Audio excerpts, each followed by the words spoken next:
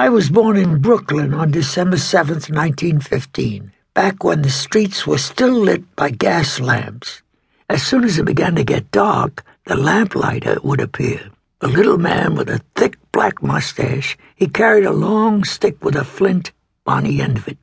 He'd push the stick into an opening of the glass bowl at the top of the lamppost, and a blue-green flame would light up the gas and throw big circles of light down the street.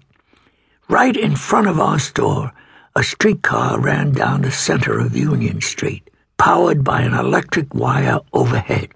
My father, Abe, had been a tailor in southeast Poland and had met my mother, Bertha, in their small town of Przemysl.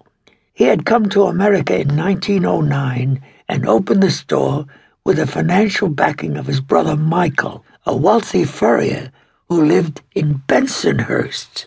Then Abe sent for my mother and my brother Sam. Sometimes Abe would tell us stories about growing up in Poland.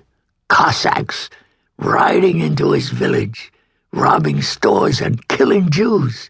He was a wonderful storyteller, but he also had a volatile temper and suffered from severe headaches.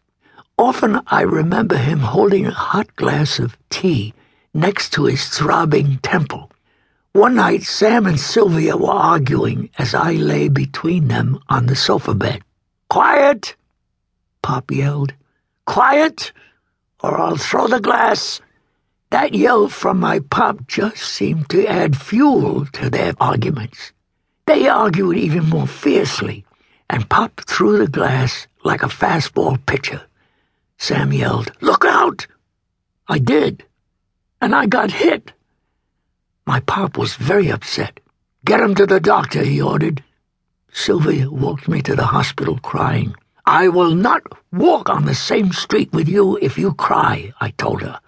"I'll stop," she said, taking me by the hand as we went to the hospital.